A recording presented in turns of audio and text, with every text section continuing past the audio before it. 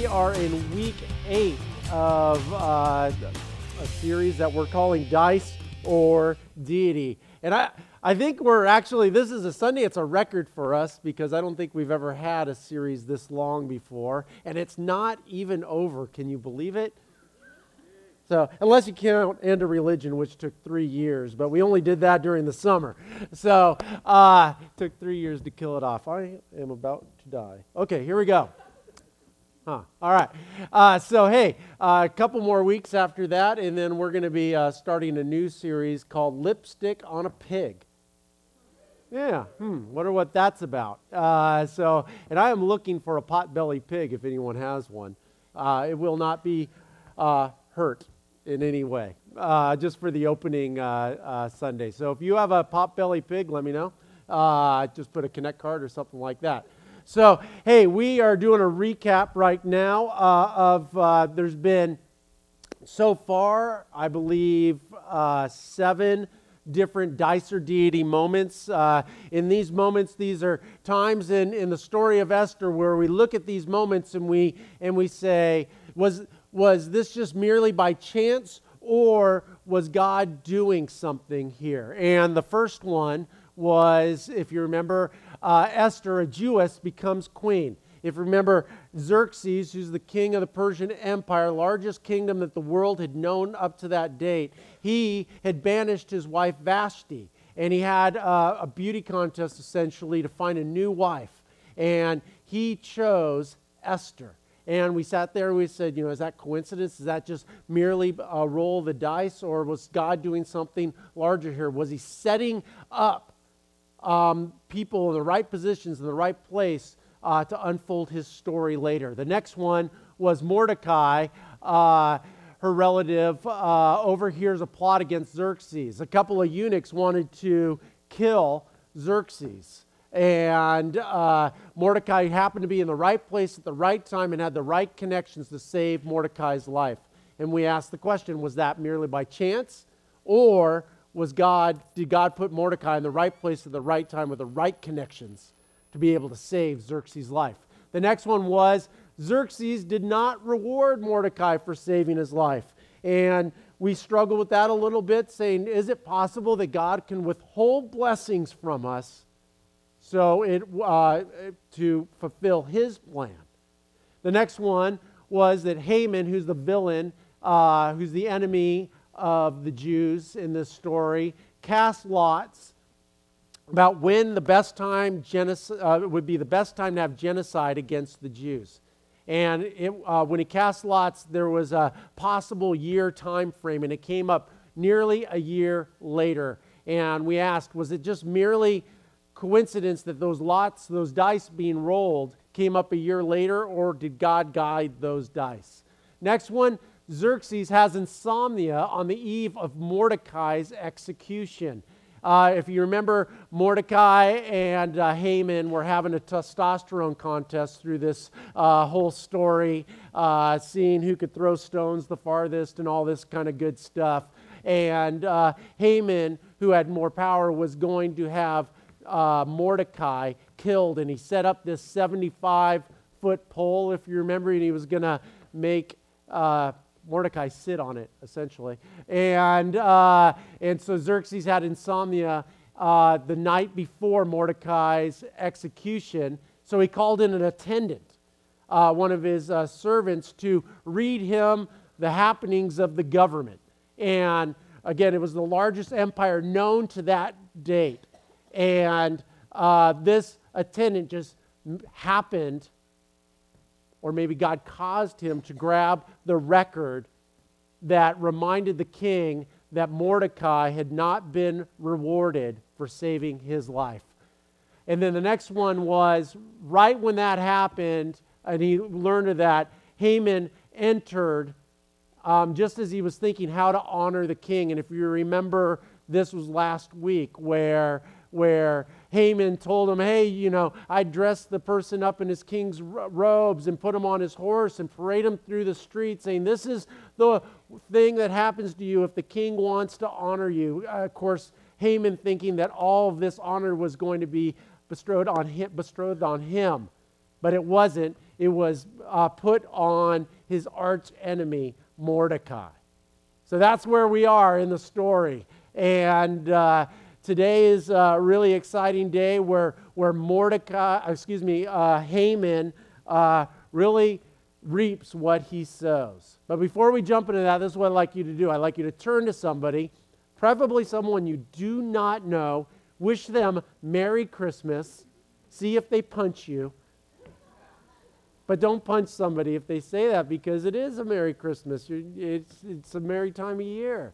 And ask them this question: when was a time that you or someone else had to eat their words? Go for it. All right, come on back. So when was a time that you or someone else had to eat their words? Anybody like to weigh in on this? We have a hand back there. And you have to say your name before you answer so we can all know you and love you. All right. Hi, my name's Doug, and I want you to all know me and love me.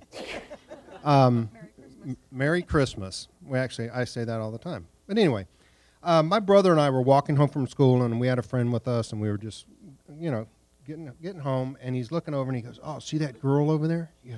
She is really ugly, and she won't leave me alone. She keeps coming up to me, and she's asking me out. She wants me to date her, and I can't stand her. I just want her to leave me alone." The guy turned, and he goes, "Oh, that's my sister." Oh. True story. True story. I like it. That's a good story. Anybody else? Time you had to eat your words. Sarah, I heard you say that's me or something. What was your story? My name's Sarah Mack, and I am notorious for not thinking things through before I say them. And so quite often, almost every day, I eat my words as soon as I've said them. All right. Any specific example? Not that I would particularly care to share. All right. Fair enough. Well, I was thinking about this, and I also... I don't know if you know this about me, your humble pastor, but I'm a serious trash talker. And but I try to do it in jest and fun and everything, and I like competition. I'm a wee bit competitive. And the chili cook-off is a prime example of last year.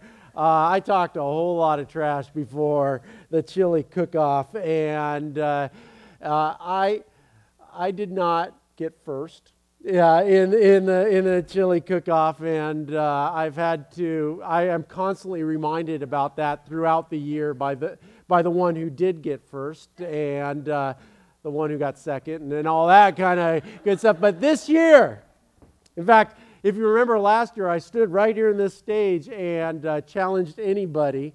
I have gone back to the bucket and the pot, and not the pot, but the not that pot, the big thing where you put the chili in, and I am going to win this year, so I'm going to do it again. I'm not very smart. I'll probably have to eat my words again, but there it is. It's a lot of fun, and come eat my winning chili. There we go. The challenge is out there once again. So, hey, we are moving along, and if you open up your Bibles to Esther chapter 7, we are going to see Haman have to eat his words today and in all of his plans. Now, if you remember, Esther had risked her life to go into Xerxes unannounced and to ask him to save her people. And he put out the royal scepter, and she touched it, and he said, "You can have whatever you want up to half my kingdom." And at that point, it kind of looked like she choked because she didn't say, "Save my people." She said, "I'd like you and Haman to come over for dinner." And we're all like, "Oh, Esther, man, you had it right there. Why'd you let it go by?" So Haman and Xerxes came to dinner, if we remember that, and Xerxes asked her again, "Hey, what do you want? Up to half of my kingdom, you can have it." And we're like, okay, Esther, you got another chance. Do it. Pull the trigger. And again, she said, well, I'd like you and Haman to come to dinner again tomorrow night. Then I'll tell you. And we're like, oh. She choked again that she got up to the plate and she didn't swing. And she failed herself. It kind of at the surface, it looks like she failed herself, and it looks like she failed her people, and it was just a disaster. Let's see what happens. So the king and Haman went to Queen Esther's banquet. And while they were drinking wine that day, the king asked her again, tell me what you want, Queen Esther. What is your request? I will give it to you even if it is half the kingdom. So there you are again. This is the third time King Xerxes has told Queen Esther, hey, anything you want, just tell me. And so Queen Esther replied, if your majesty is pleased with me and wants to grant my request, my petition is that my life and the lives of my people will be spared. For my people and I have been sold to those who would kill, slaughter, and annihilate us. If we had only been sold as slaves, I could remain quiet, for that would have been a matter too trivial to warrant disturbing the king. Who would do such a thing? King Xerxes demanded. Who would dare touch you? Esther replied, the wicked Haman is our enemy. Haman grew pale with fright before the king and queen. You would think so. Then the king jumped to his feet in rage and went out into the palace garden. Now, just real quick, a story clarifier. I don't want you to miss everything that just happened here because it's absolutely amazing.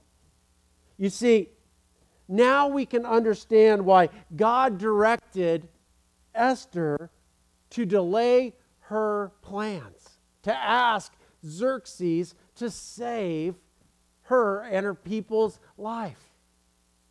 You see, by delaying, Xerxes was able to find out and remember about Mordecai the Jew saving his life.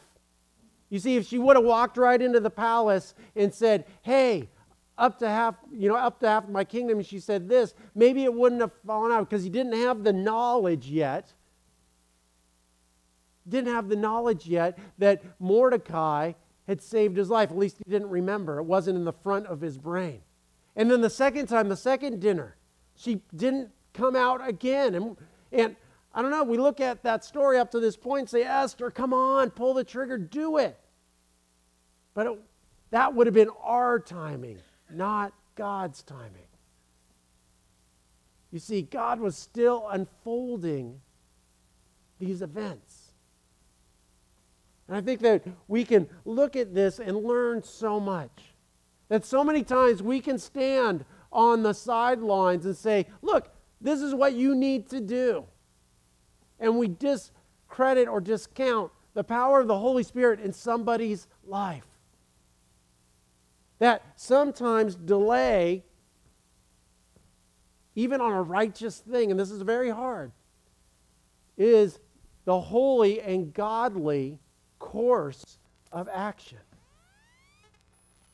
You know, I fully believe that someday God is going to allow us to have a building. I believe that God is going to do a lot of great things.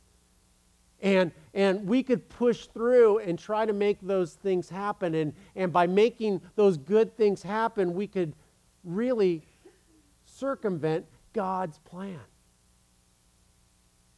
You see, I think as followers of Christ, we have to be very, very careful and continually to ask ourselves the question, is this God's timing? Am I just pushing through? Is it my will that this is happening? Or is this God's timing?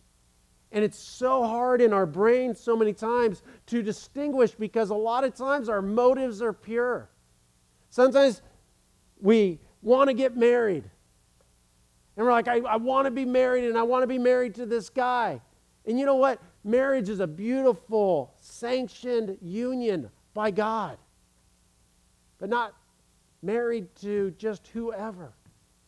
And it could even be that you could be dating the right person, but it's just not the right time that you guys come together, that there needs to be more seasoning and life experience and growth. And as we're seeing with the story of Esther here, and I'm guilty when I was reading this story, I judged her and said, you blew it. And then I judged her again and I said, you blew it. And then the third time, when I realized that she didn't blow it, I blew it by making a judgment call and discounted her relationship with the one true living God. And that she actually had a relationship with him and he was guiding her. Even when it looked like delay was being cowardice. And here we see that her delay was absolutely essential, because her delay allowed Xerxes to have insomnia, for Haman to lay out his plan, which will unfold today. And that him to have insomnia, to have the attendant read him the government records, which reminds Xerxes of what Mordecai did, to honor Mordecai the Jew in front of the whole kingdom.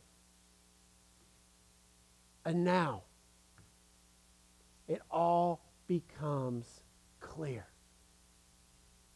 And we say, wow, God knew what he was doing the whole time. I don't know if that gives you comfort. If you can think in your own situation, you know what? How is this all working out? How is this all working together for good, as we talked about last week? Remember that if we're about God's purpose, which Esther was, and she loved God, God promises that it's going to work together for them who love him and are about his purpose. And the same is true for us.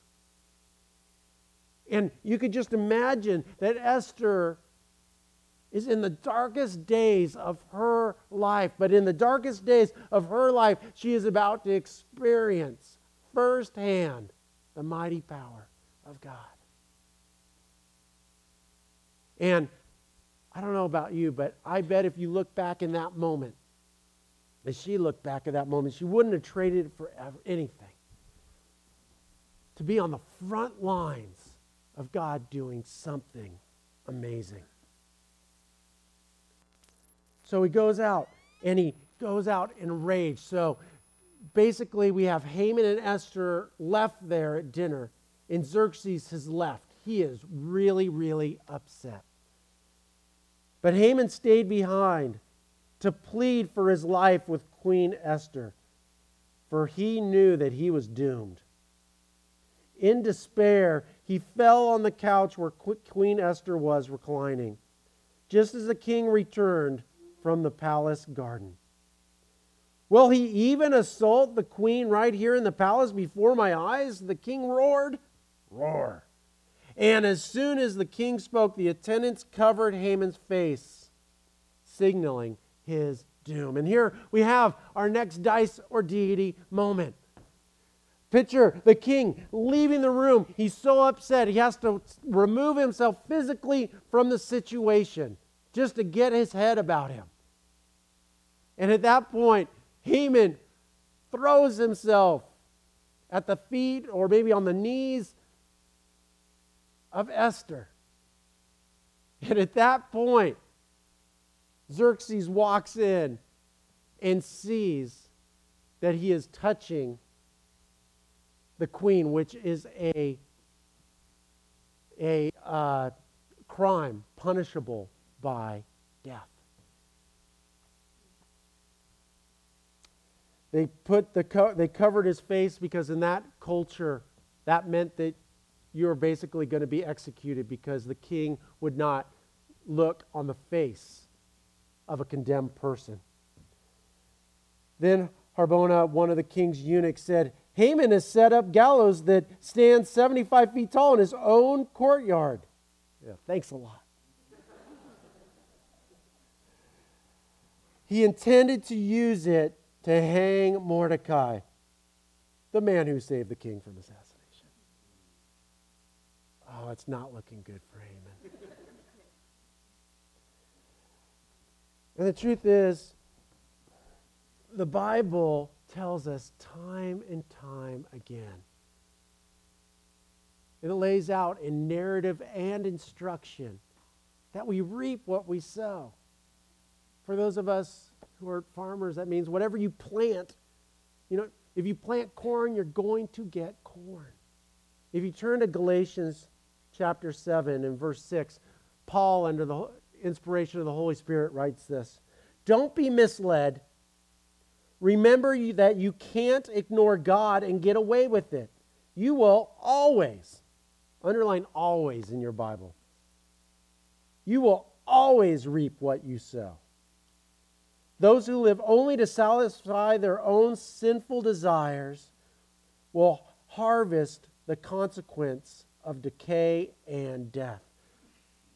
Now remember, sin, biblical sin, is the gap between God's perfect will for our lives and the gap between that and our desire for our lives. When we trade God's perfect will for our lives, for our own will, that gap is sin. And it's not good for you. But those who live to please the Spirit will harvest everlasting life from the Spirit. God's offering us life, so don't get tired of doing what is good. Don't get discouraged and give up, for we will reap a harvest of blessings at the appropriate time. Underlined, at the appropriate time. Isn't that what we're seeing here in the story of Esther? That God is blessing at the appropriate time. That we need to grow in our faith of God. I love my kids, but I get a little tired of the Christmas countdown. There's this impatience. There's, hey, can we just open up a present early? That 12 Days of Christmas song, they keep singing it again and again and again. Like, I think they're trying to remind me that, like, they got this song for some reason in some place. Somebody got 12 days of presents. I'm like, no, you got to wait for the day, the appropriate time, because that is what's going to be best for you. It's going to be best because we get to come together and celebrate the gift of Lord Jesus Christ that our God in heaven gave us. And what a wonderful day that will be. And this is what God is trying to tell us. It's like, look, He's trying to tell us through the story of Esther, I know what I'm doing. That your life is not merely a roll of the dice. That even when bad things happen, guess what?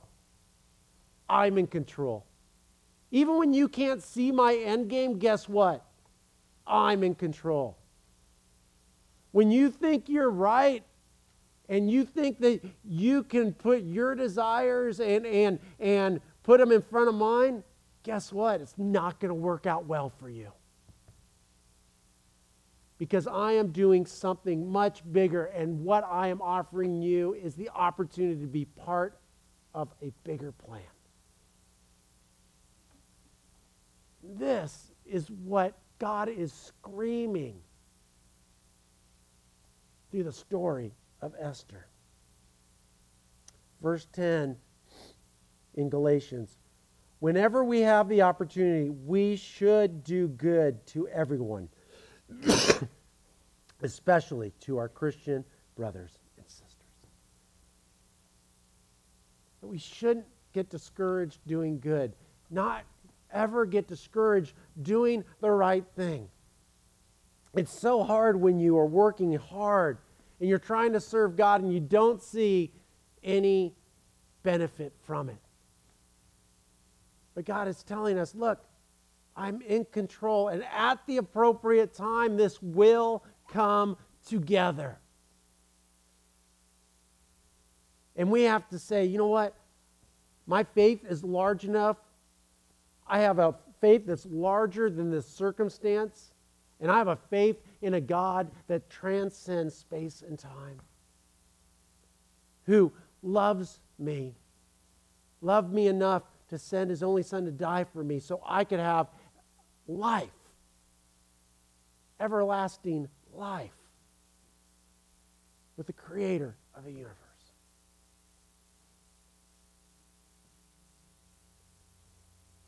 In the second part of verse 9 in Esther chapter 7, Xerxes says this. He says, "Then hang Haman on it," the king ordered. So they hanged Haman on the gallows he had set up for Mordecai. And the king's anger was pacified.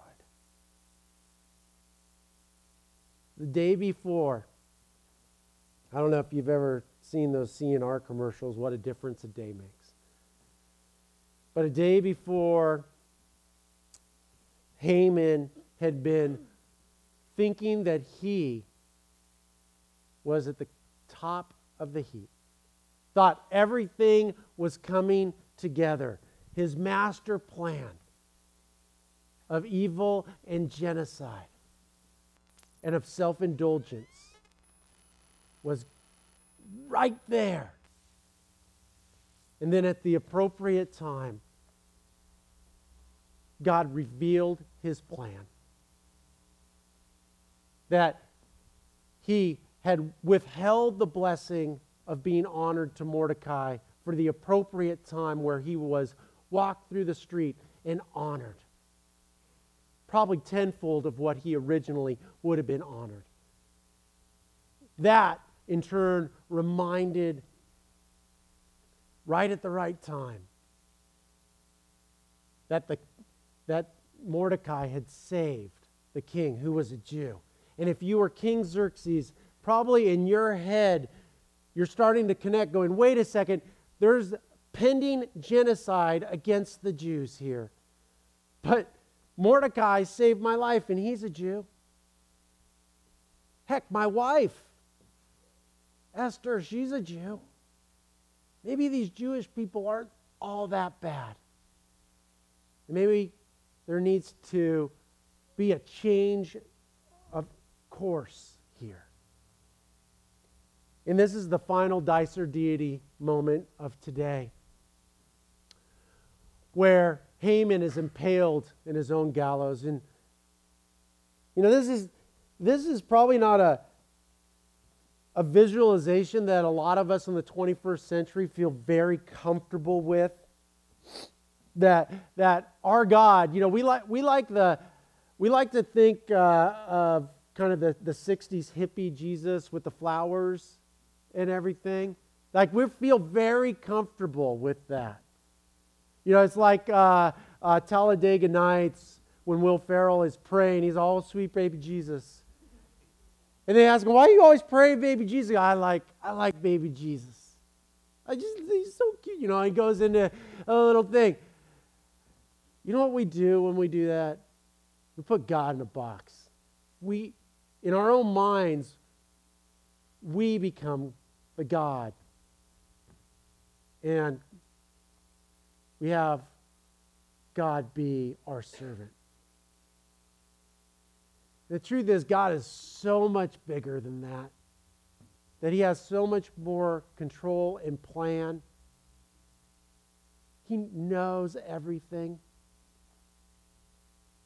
And so we have this Dicer deity moment where we're like, God had somebody impaled on a 75-foot stick. That's not very free love. That's not very benign. But I think God, again, is teaching us a lesson here. That he's trying to say, look, I am in control, that I have a bigger plan. And you can either be part of it or you can go against it. Or you can be blessed if you follow me, or you can be cursed. The choice really is yours. And this teaching permeates, or should permeate, every aspect of our life. That the Bible often speaks of fearing God. And we just, in our 21st century sensibilities, we don't like that idea, a God that we tremble in fear of.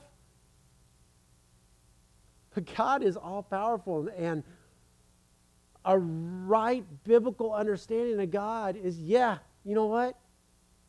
He is a loving Savior that we have a relationship with, that He is our Father. But He is also our authority, and we should be in awe of Him. And we should never, in our own minds or our souls or our speech, try to take Him down a few notches so we can palate His actions.